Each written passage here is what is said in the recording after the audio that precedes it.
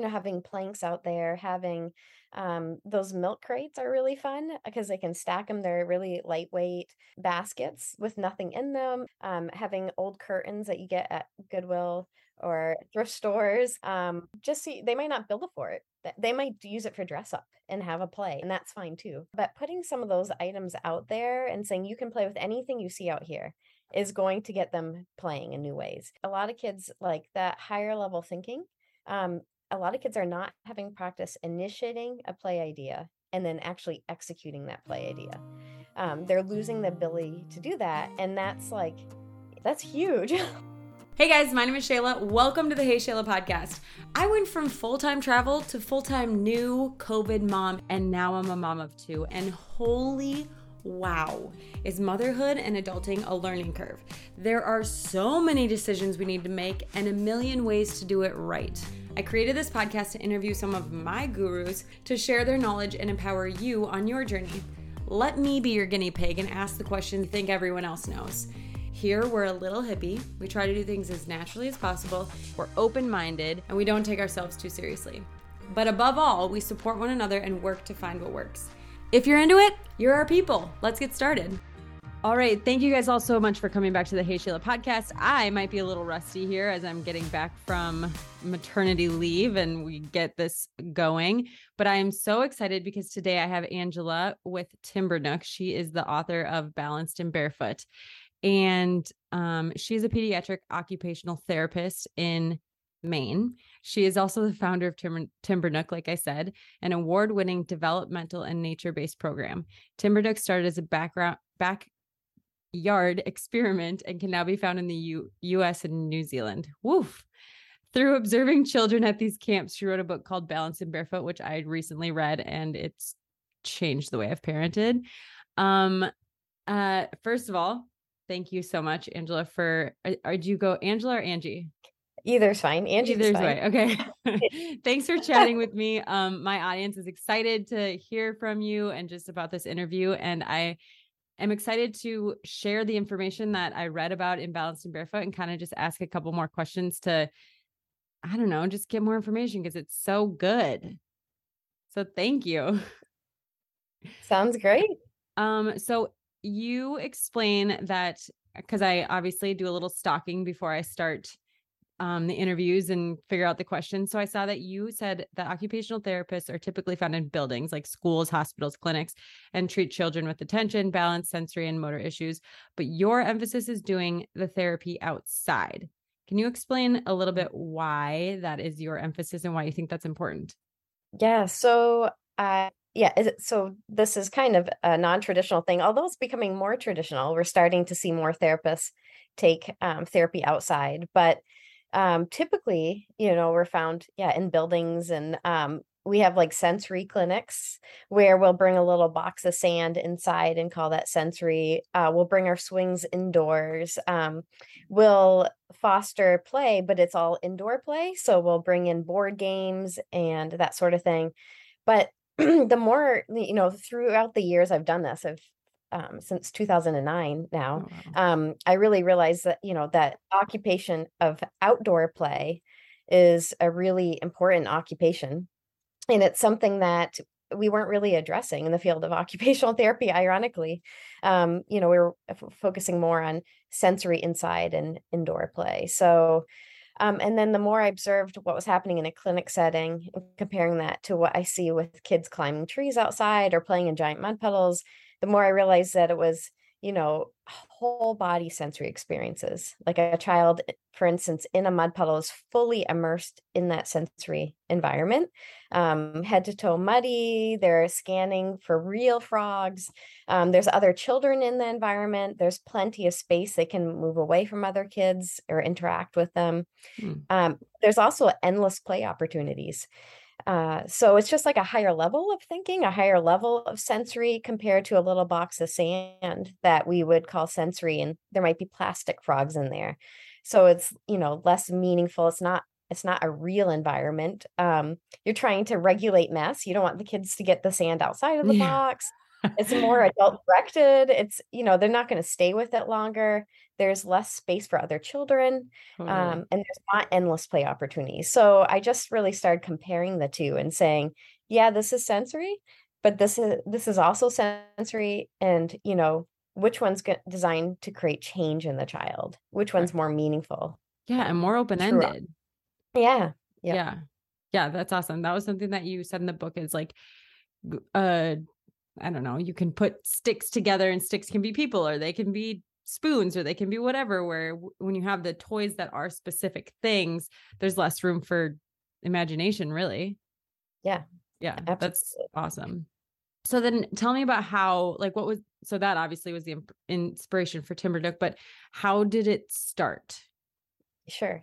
So, actually, when I had my own kids, that's when I really started to pay attention. Cool. My oldest daughter is now 17. We were talking about social media, and I'm like, oh yeah, the social media thing is crazy. But, just like when she was around 4 or 5 is when I started to notice a lot of her friends started to need occupational therapy. And like that was my first red flag. I was like, why are all these kids needing services? Occupational therapy was, when I was growing up in the early 80s, was really more reserved for children with more severe disabilities. Okay. So that was kind of the first thing. I was like, why this rise in therapy? And then in our clinic settings, we couldn't meet the demand. There's been a huge rise in need for kids with for special needs and services, Yeah. and a lot of typical kids that needed therapy, and so paying attention to that. And then the other thing that I kind of was really paying attention to was that there was not a lot of children outdoors. So, we lived on 12 acres of woodland. This is where Timbernook still happens, was in our backyard. Cool. Um, and we take a shortcut through a neighborhood where there's actually a lot of kids my children's age in that neighborhood. But I remember thinking one day, where are they? Like, why are they not biking to each other's house? Yeah. Why, Right. where are, where are the kids? Yeah. Night So games and all the things. yeah, so I just so that's when I just started filing this information away. And then and when my daughter went to kindergarten, that was kind of like the tip of the iceberg, because I remember the kindergarten teacher looking at us and saying, this is not kindergarten like you remember growing up. She said, we're not going to have time to teach your children how to cut with scissors. She said, my husband's going to pre-cut everything at nighttime so they don't have to worry about that skill. Then she said, if they can't tie their shoes, please put Velcro on or elastic laces, Oh my because we gosh. don't have time to teach them how to tie their shoes. Yeah. Then she said 5 minutes for snack, but if that gets in the way of curriculum, it'll be a working snack. So they'll have to eat while they learn. And then 15 minutes for recess. And she said, when it snows in New Hampshire, there's snow much of the school year. Yeah. She said, we'll have to bring them in for indoor recess because we don't have time to change them into their gear. So this whole no time for developmental skills, Totally. like coming up. And as an occupational therapist that works on developmental skills, I was like, this is not what I was taught. This is not right. This Yeah. is the focus of kindergarten and play. And so I ended up pulling her out of school and homeschooling and learning about different educational philosophies. And I was really intrigued by Reggio Emilia, where the environment is the third teacher, I'm gonna and write the this down. inspiration, yeah, the inspiration for learning. And then I was really interested in Finland, where the kids, in that country were in the river dissecting fish to learn about ecology. They were, they didn't start school till 7. They were barefoot half the time, but they were scoring way higher in a lot of the subjects. And we were here in America. And then they were like graduating like at 16 and doing trade school. Like, and so but doing way better than our American school Yeah. culture. So then I had a friend that said, I think you know, well, I knew I wanted to do something with getting kids outdoors. And at first I thought it was going to be in the form of nature classes, until I ran my first one. And I had a parent come up to me with her son in hand, and she said, why, can you please tell my son why the leaves change color? And I was like, oh gosh, like that's, it's not really my specialty. So I Yeah. was like, Right. I think for my science classes in high school, like I was like, something to do with the pigment in the leaf. And she was looking at me like, what? Why are you running nature classes? Yeah. So just reflecting on what is my background here, Right. what does an occupational therapist have anything to do with nature programming? And that's when I realized, that the occupation of a child is play. And then outdoor play is a really important occupation for children. And what's happening is it's really at risk. Like it's declined significantly and it's impacting development in all kinds of interesting ways. So then long story short, I had a friend say, I think you should do summer camps. And that's because you're going to be more likely to have people drop their children off. And Totally. so I said, okay, I'll do it one summer. And and it was, really successful. And then I kept saying yes each year to do it one more year. And then it just exploded. There was a huge demand. I had Right. parents calling saying, hey, my kid can't get into your program. What are you going to do about that? And I was like, I don't know, because I Yeah. actually not planning on working. I was just doing a couple weeks of summer camp for my community. I had left work to just raise my children. Yeah. And that's when I had therapists reaching out saying this is unique for our profession. And that's when I created Timbernook, and I realized it wasn't about me. It was something I had to share. And so, Cool. yeah, started to license the program. And then I wrote an article called Why Kids Fidget and What We Can Do About It. And that went incredibly viral. And that's how the message spread really quickly and the book came about. Amazing. Well, because I think people are looking for it. So to Yeah. get that kind of information, okay, I've got a couple of questions about everything you just said. So when your daughter was born, you were already an occupational therapist, right?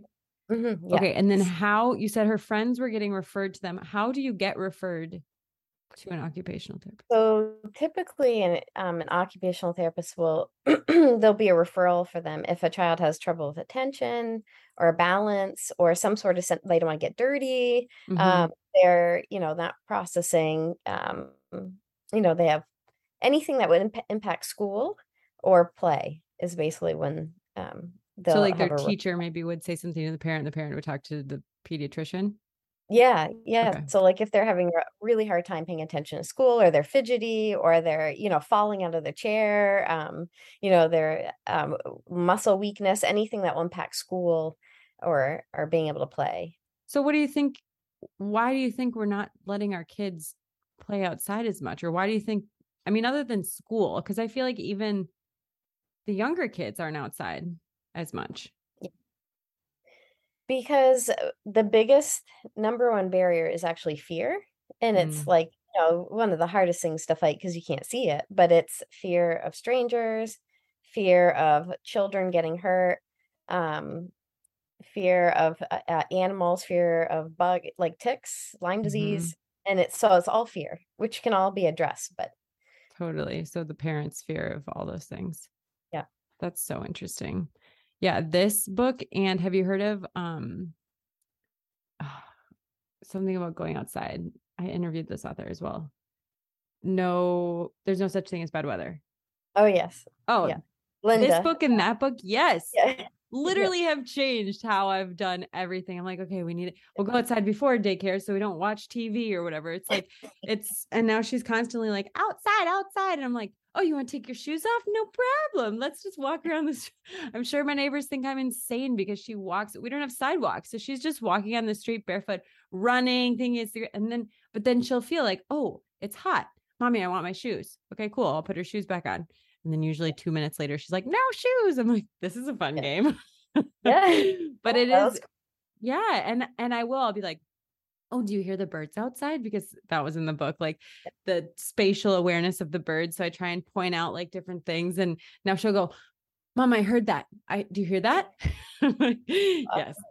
Yeah. It's so fun. And it's just, it is something because we did grow up outside and yeah, just to not have your kids doing it. And it is kind of fear, like that you are afraid of, I don't know, the neighbors or whatever. And I think just because there's so much more media around these stranger danger things. And you're like, oh my gosh, they're in my neighborhood. And it's like, no, that's one in the whole, I don't know.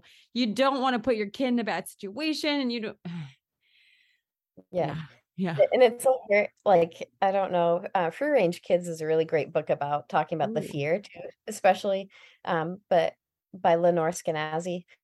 I'll write that That's a down. great book because she talks about like how there's less things to be afraid of than even when we were growing up, but like the media portrays things like it makes Totally. it sound like it's in your own backyard, but it's like really rare. And it's Yeah, like you have to treat your kids, you teach them, street smarts and, because there's risk everywhere. So totally. And the more, because I've seen with my daughter, the more I let her do things, the more capable she becomes of doing those things. absolutely. So as long as you kind of like, you're there to assess risk for her. And I have an ER friend who's like, as long as it's not, I can't remember, 1 or 2 times her height, if she falls, it's not going to be a trauma, Mm, blah, blah, blah. Like she lets her kids climb on retaining walls that are, as long as they're not 2 times their height or something. I can't remember what it is, but that's so good because it gives them the confidence to be able to be like, I feel safe. My mom thinks I'm safe. I just have to focus, whatever. And yeah, so the more you allow them to kind of play on that danger line, I think the better they get at doing it. yeah, absolutely. Yeah. Okay. So most of us will send our children to school where inevitably they're going to have to sit inside unless we decide to homeschool. But I mean, to that kindergarten teacher, I'm sure the kindergarten teacher isn't stoked about the schedule either. But what are you supposed to? I just feel like as a parent, how can you tackle that? And if you can't tackle that, what are some activities you can do like afterwards or to try and compensate for all of that sitting? Yeah. I think um I think it's just reality. Like my children went to a school where they sat a lot, and it was kind of out of some of it was out of my hands, unless I Right. wanted a home. So I did homeschool a couple years, but then they went back to school because I Yeah. just couldn't do it for that long. Yeah.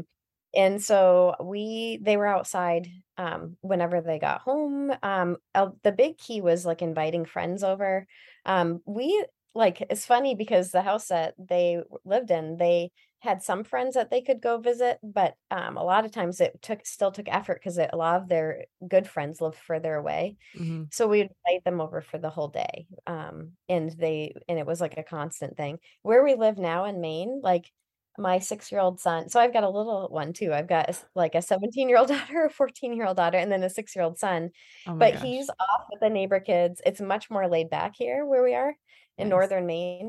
And they are off. Oh, a girl just walked by. She's coming to pick up my girls. She lives on the lake, and they're they're going kayaking. If you walk down the street, the little boys, their house, there's like a bunch of neighbor boys, and they have careful kids at play, Mm-hmm. like street signs so that people go slow, and all Yeah, the neighbors, the kids here. So it's all about getting to know your neighbors and creating that sense of community again. totally. All right, let's take a brief break to talk about the California Beach Co. The California Beach Co. was this magical baby item that I found when I was trying to figure out how to contain my baby. My mom found a playpen that was like super bulky and heavy. Putting together a pack and play will make you sweat. This thing is literally up and down in seconds. It is super lightweight, super compact. You can travel with it. We set it up in our living room. You can go to the beach with it, obviously, the California Beach Co. I think they're always running a sale, but you can get an extra 10% off with my affiliate code, Hey Shayla. Everybody that I know that's bought this loves it. And get the mattress. People are like, do we need the mattress? Do we not need the mattress? Yes, otherwise it's just on the floor. So if they fall, they're not getting hurt. Get the mattress. If you go to my website, heyshayla.com/my-favorites, you'll see a video of me popping it up and popping it down and how easy it is. Okay, let's get back to it.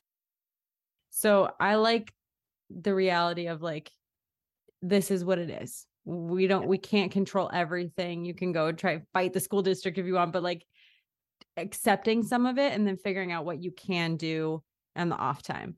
Yeah. And I think I think it was your book that kind of got me thinking about the morning, because in the morning I'm tired. I turn on the TV, I get breakfast ready. We'll go to daycare in a minute, blah, blah, blah.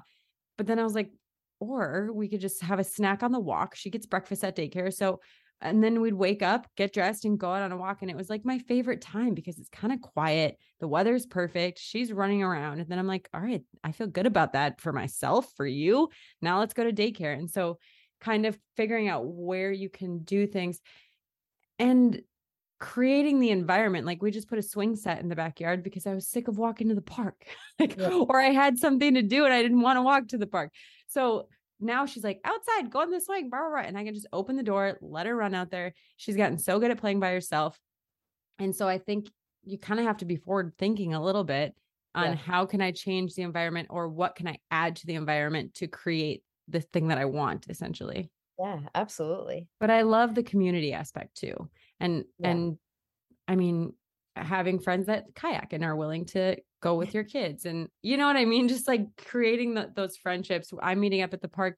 I'm meeting up at like rock climbing with a friend this week because that's something that we want to do with our kids. So that's another good point of just like the community and who Yeah. you spend time with and what they do. Yeah, and the kids will inspire each other to like my son is usually like he was very a beginner biker, but a lot of the little boys he's hanging out with are there's some it's neighborhood play. So some are older and Yeah. they're doing jump. They're like challenging. So now he's getting really good at his Ooh. bike and he sleeps really good at night, but like just chat they challenge each other, I think Yeah. too, which is really great. Yeah. Yeah, that's awesome. I love them. So the idea of independent play is also in your book. Because sometimes it gets overwhelming thinking about what activity to get for your kid or how to entertain them or whatever. So, um, sorry, sometimes I get overwhelmed thinking I need to. Can you elaborate more on like how playing outside or just why independent play is important? Yeah. Well, it's really so is what I think is happening is a lot of kids are being directed a lot. So like I remember when my kids were really little, we would go on play dates and then the adult often would have an activity for everyone to do and it was very structured. But it's really important to kind of step back actually. And a lot of our training with Timbernook is like retraining a lot of the teachers and therapists that work with us Mm, is because even as therapists, we'll kind of like direct the activity, but that's the key that we want to get away from adult directed activities and just inspire a higher level of play. And in order to do that, you have to kind of stage in the environment some things that will inspire and get them thinking in new ways. So an example might be if it's a muddy day outside and let's say you have some natural mud puddles in your backyard, you could put out some kitchen items right near the mud puddle, like a stainless steel tray and a stainless steel pitcher, things that like aren't going to break if they're smashing them, right. that you get a yard sale or something. Yeah. But some adult items that they don't normally get to play with and put it near mud, they're going to start like making connections and start playing with that in different ways. A lot of kids will build forts, and that's like a really meaningful experience for children is to do fort building. So inside, you can have big cushions and allow them to play with that kind of stuff. But I'm thinking more outside because then you're getting the benefits of being out in nature and um, having the senses fully engaged. So, Yeah. having planks out there, having those milk crates are really fun because they can stack them. They're really lightweight. Having old curtains that you get at Goodwill or thrift stores because they're just Yeah. going to get beat anyway Yeah. are really popular. Baskets with nothing in them, but putting some of those items out there and saying you can play with anything you see out here is going to get them playing in new ways. I Then you love add a that. couple of neighborhood kids and they're going to play in those items in different ways than your child. And so it's going to give them new play ideas. And so yeah, just adding some new items out there is a great That's way to start. I love that. That's so see, but even like the fort, I'm like, how will they know how to build a fort? Should I show her? No? No, I would just see they might not build a fort. They might just do something simple with it, and that's fine too. But again, Right. add other children, they're going to do things with it. They might use it for dress up and have a play, and that's fine too. So like getting just putting different things out there to see Yeah. what to do with it is really the key. Because a lot of kids like that higher level thinking, um, a lot of kids are not having practice initiating a play idea and then actually executing that play idea. They're losing the ability to do that, and that's huge. Yeah. Critical Like even thinking? yeah, right, Yeah, right, idea people, like, we want entrepreneurs, like, if you can't come up with your own ideas, that's a really big problem. totally. And so a lot of recess sessions are, like, way too short because it's, like, 15, 20 minutes, and it takes time to figure out, "Who am I gonna play with? What am I gonna play?" And then execute that play, and they're just not given enough time to do that, so they don't get to use that higher level of thinking skills. So what if I don't have neighbor kids that are coming over? Can I just throw those things in the yard and see what I Yeah. mean, she'll be, "Mommy, come play with me," or something. I go play with I don't know. I don't wanna be like, "No, Oh, yeah. independent playtime." You know what I mean? Like, what's the balance there kind of? So that's a That's a really good question. So you kind of do want to, you kind of want to phase yourself out a little bit. Okay. So you can say, yeah, I'll go out with you, but you might want to like do something like knitting or cleaning up the yard and still put those items out there and say, I'm going to rake, but you can use anything you see to play. And Hmm. then if she says, well, I don't know what to do, that's okay. Like we have to be okay with boredom and try to resist the urge of showing them what to do with it because then you become the idea giver and then they start seeking constant adult reassurance. And so it's Hmm. going to take practice of them getting bored and starting to pick up an item and use it in different ways. For instance, let's say you send your child out and they're like, they come back and they say, there's nothing to do out there. There's sticks, rocks, leaves, right? It's called they have no affordances. It's called visual affordances. So a stick is they don't have any ideas of how to play with it. And let's say you send that same child back outside and they sit in the dirt and they pick up a stick and they start digging with it and they go, "Oh, I have one affordance. I have one idea. I can use this as a tool to dig with." And then let's say they start drawing with it and they realize, "Okay, I have two ideas. I can use this to write or dig." Then if you do have other children, this is where other children are handy, is they might use that stick to build a fort and then go, Right. "Oh my gosh, I have 3 ideas on how to use a stick." And so the more practice and exposure they get to those materials, the more ideas they get and more affordances they get, and that leads to creativity. Then you add another item like milk crates, and that's gonna have like 100 different ways to play with it. And then Right. you might have another child that would have different ways to play with that, and that's how they get creative with their play. So cool. I love that. Cause yeah. And I think you're right about not having, like, allowing them to initiate the thought on their own because sometimes I feel guilty. Like, I'm like, oh, you're just going to go play out there by Yeah. yourself. I feel bad that you're out there Yeah. by yourself. And so to hear, like, no, it's okay. They're not, and it's okay if they're bored too. Like, if they're just sitting out there and they don't, because she'll do that. She'll sit in her swing. I'm like, I'm going to go inside. I have to grab dinner. Do you want to come with me? No, I want to stay in my swing. I'm like, you don't even know how to pump. You're 2 That's years great. old. Yeah. And she'll just sit out there. And so I'm making dinner and I look out there and she's just looking at the ground or looking at in her swing. It's ridiculous. But yeah, I That's feel like just the awesome. permission to be like, no, your kid can be alone and they don't need you to direct their play. It's good to hear. Um, okay, so we just kind Well, of the next the question. other thing, Yeah. oh, No, go ahead. I was going to say the other thing that we teach is like, or we learned over the years is if we're too close to the kids playing, let's say kids are building a fort, and if we're standing right there, they will start turning to us for constant adult reassurance, or Mm, they'll start tattling on each other more. interesting.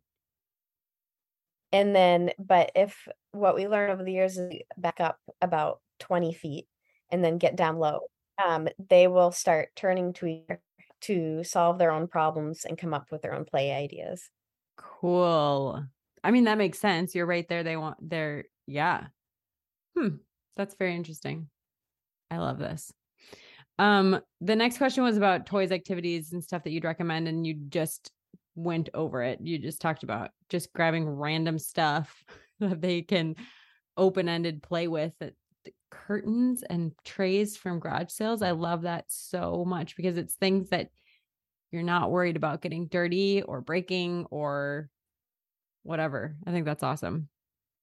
Um, I do remember from the book that you mentioned spinning and climbing are important things. Yeah. Yeah. So basically, we actually use that for treatment for children. So in our clinic settings, remember how I said we bring swings inside? Um, so we will suspend equipment and we will place a child on a swing and we'll spin them in all different directions. And basically, what that does is inside the inner ear are little hair cells. And when you spin a child, it moves the fluid back and forth, stimulates those hair cells, and that develops your vestibular sense. And that sense is actually key to all the other senses. That's it helps to organize the senses. And lay the foundation for learning. So having an organized brain helps with being able to pay attention and to learn. So we will use that to help, especially help children know where their body is in space. So to be able to get from point A to point B safely, to get on and off playground equipment effectively. And sometimes you'll hear therapists say it's really important to cross midline. That's really important for the basic coordination, but you can't cross midline if you don't have a midline and a sense of where your body is in space. So we will use spinning to really know where you are in space. And so sometimes I will see a child spinning and I'll hear an adult say, don't spin because you're going to get hurt, or get down from that rock, you might hurt yourself, or get down from that tree, whatever. Yeah. But when we do that, we actually become the barrier to that neurological development that needs to happen for children to become safer in their environment and navigate their environments effectively and safely.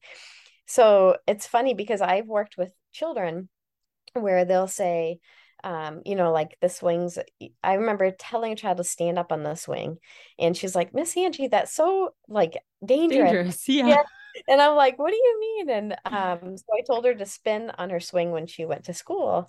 And she came back the next week and she said, I'm not allowed to, I can't even go on my belly. So like I asked the rhesus monitor and she goes, it's true, they're supposed to stay upright. They can't go on their belly. They can't be spun in any way. And it's funny because as therapists, we will purposely get them in that anti-gravity position so that we really stimulate the hair cells to really help with that neurological development. But no, they're keeping them upright and, to keep them safe, but Right. we're preventing that, again, that neurological development to happen. Is spinning just in the swing, or like if they're just standing and spinning, is that similar or does that work? Well, it's just stimulates the hair cells in different ways. So, but it's all good. All spinning is good. Okay. So if someone doesn't have a swing and their kid just turns in circles, that's going to give them a good vestibular. I feel like I learned about the vestibular that as far as baby wearing. Do you know anything about that? Like baby wearing is good because when they're upright and they're moving with different people, or like mom who's unloading the dishwasher or whatever, it's kind of stimulating that at the same time. Yeah, it does. All of that helps. So basically getting them out of that upright position all the time. Got it. Is what I want to do. Yeah. Cool. That's awesome. So then when I opened up the questions to my Instagram, a lot of people had questions about how to safely have our kids, like that was, I guess that's the fear question again, but everybody was like, first of all, are there barefoot shoes for kids? And what if like my feet are cracking, or what if I get a splinter? What if like how to maintain your feet if you're going to be barefoot all the time? So it builds up, the more you're barefoot, the more tough the skin gets under your feet. And so you can tolerate walking around barefoot. Like my oldest daughter is constantly going barefoot. She went for a walk with her friend last night and she was like, I'm just gonna go barefoot. Like she's just constantly barefoot. But it's like, it's just, you increase tolerance, and every time you walk, the ground pushes up in different parts of your feet and strengthens all the little muscles in the feet and the ankles and all that skin too. Gets evenly strengthened. Yeah. So don't go get pedicures and have them shave it off. But right? But they do. Yeah. They do. I know. Every time I go to the pedicure, they're like, we got to go get the big dogs. And they go in the back and get the real shavers. I'm like, yeah, I've been working at that all summer. What are you doing? Yeah, leave it alone. That's awesome. But they do make barefoot shoes too, as well. Yeah. I had some for a long time. They're very comfortable. But yeah, you can still feel the pressure of the ground up on your feet and stuff. Well, and I looked into them for my daughter, and I mean, they grow out of their shoes every 6 months and they're like $60, $70. And I'm like, whoa, I don't know about. Yeah, they are expensive. They are expensive. Yeah. So like maybe we wait till your feet stop growing. I got mine for free. So yeah, right. Well, as an adult, your feet aren't growing that much, but when you're a kid, it's like, okay, well, now we're out of these. So I don't know if I get like a somebody who's a little bit older than my kid and we just buy them together and we can just hand me downs. I don't know. Yeah. Okay. So just let your feet toughen up essentially by going outside, and you're just going to have hobbit feet, and that's gonna be protected from everything. That's how I feel. I'm like, I've got some real calluses here and getting protected really well. Yep. Okay. I feel like, is there anything else that you would want to add? I just think the whole idea of getting your kids outside, letting them risk assess themselves, letting them play in different ways, use their imagination, it really just feels like permission to be able to do those things. And it's okay if they get hot. It's okay if they're outside, get in the right temp, like clothes and stuff. But yeah, I think that it's, yeah, they really need, it's like permission for time. They need the time, the space, and the opportunity, and that's it. Right. And it's so simple. Yeah. Throwing a curtain outside. Like, I hand her the hose and she's good for 30 minutes. I can't imagine if I gave her a curtain, some milk cartons. Like, I feel like she'd be good for the day. That's so, I love that. I love that so much.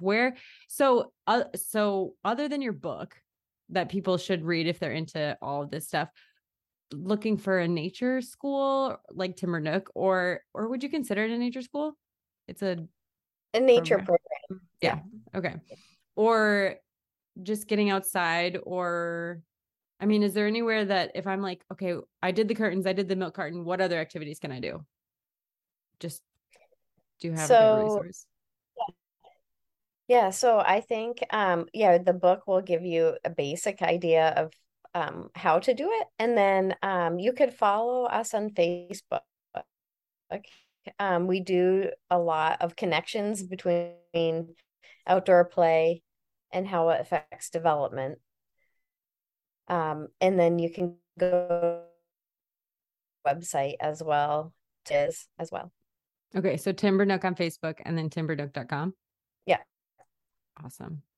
Great. Thank you so much for chatting with me. This was awesome. That was so interesting and so fun to learn more and just kind of be able to ask you some more questions. Absolutely. Thanks for having me. Yes, of course. Have your baby. Yeah, thank you. So I have a 3-month-old, and I remember going outside with Aaliyah and Googling, what if she eats leaves? Like, is that safe? And in your book, you're like, infants should be on the ground too. It's fine. So, awesome. All right. Thank you so much. Thanks.